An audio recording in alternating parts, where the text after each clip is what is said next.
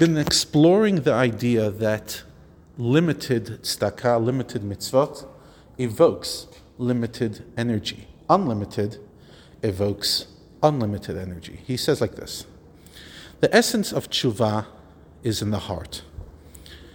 For through regret from the depths of the heart, one arouses the corresponding depth of the supreme light. And we're now in the month of Elul, the month of tshuva. In other words, when we have earnest regret and tshuva, that calls forth Hashem's superior light.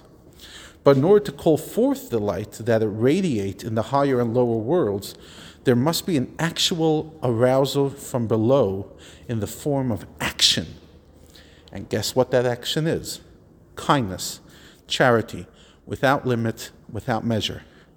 For just as a person gives Rav Chesed, an infinite abundance of kindness, to anyone, to the utterly destitute individual who has nothing, without setting a limit or measure to his giving and diffusion, so too Hashem shines his light and benign influence in the spirit of Rav Chesed, superior kindness, that radiates infinitely, without limit or measure, within all worlds. So, Hashem could shine his light everywhere, because the world is nothing in comparison to him. In other words,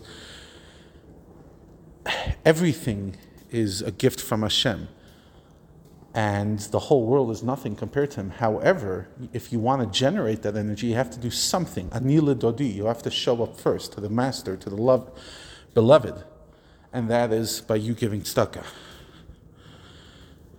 And this is the way that all blemishes that we cause above in our sins through all the worlds can be rectified.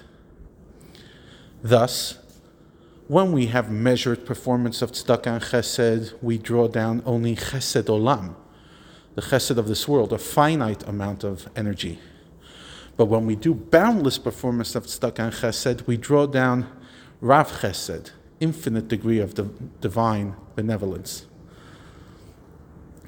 And that's why the Torah, there's a verse in Proverbs that says Hashem prefers tzedakah and justice over offerings. This explains it in a much deeper way. Because sacrifices are defined in terms of quantity, dimension, and limitation, while charity can be dispensed without limit for the purpose of rectifying one's sins. So therefore, Hashem prefers charity because it's limitless. So you're going to say, but the ruling says, halacha says in the Talmud, that he who is giving a lot of charity should not give more than 1/5 of their earnings. He says, yes, but this applies only to someone who has never sinned, or has rectified their sins by self-mortification and fasts. And indeed, all the blemishes above are rectified. But someone who still needs to remedy their soul, and that's pretty much everyone I know, the healing of the soul is obviously no less a priority than the healing of the body, where money does not count. And nobody would say, I'm only going to spend on my medical expenses up to 20% of my earnings. You'll spend whatever you need in order to get healthy. How much more so for your spiritual life?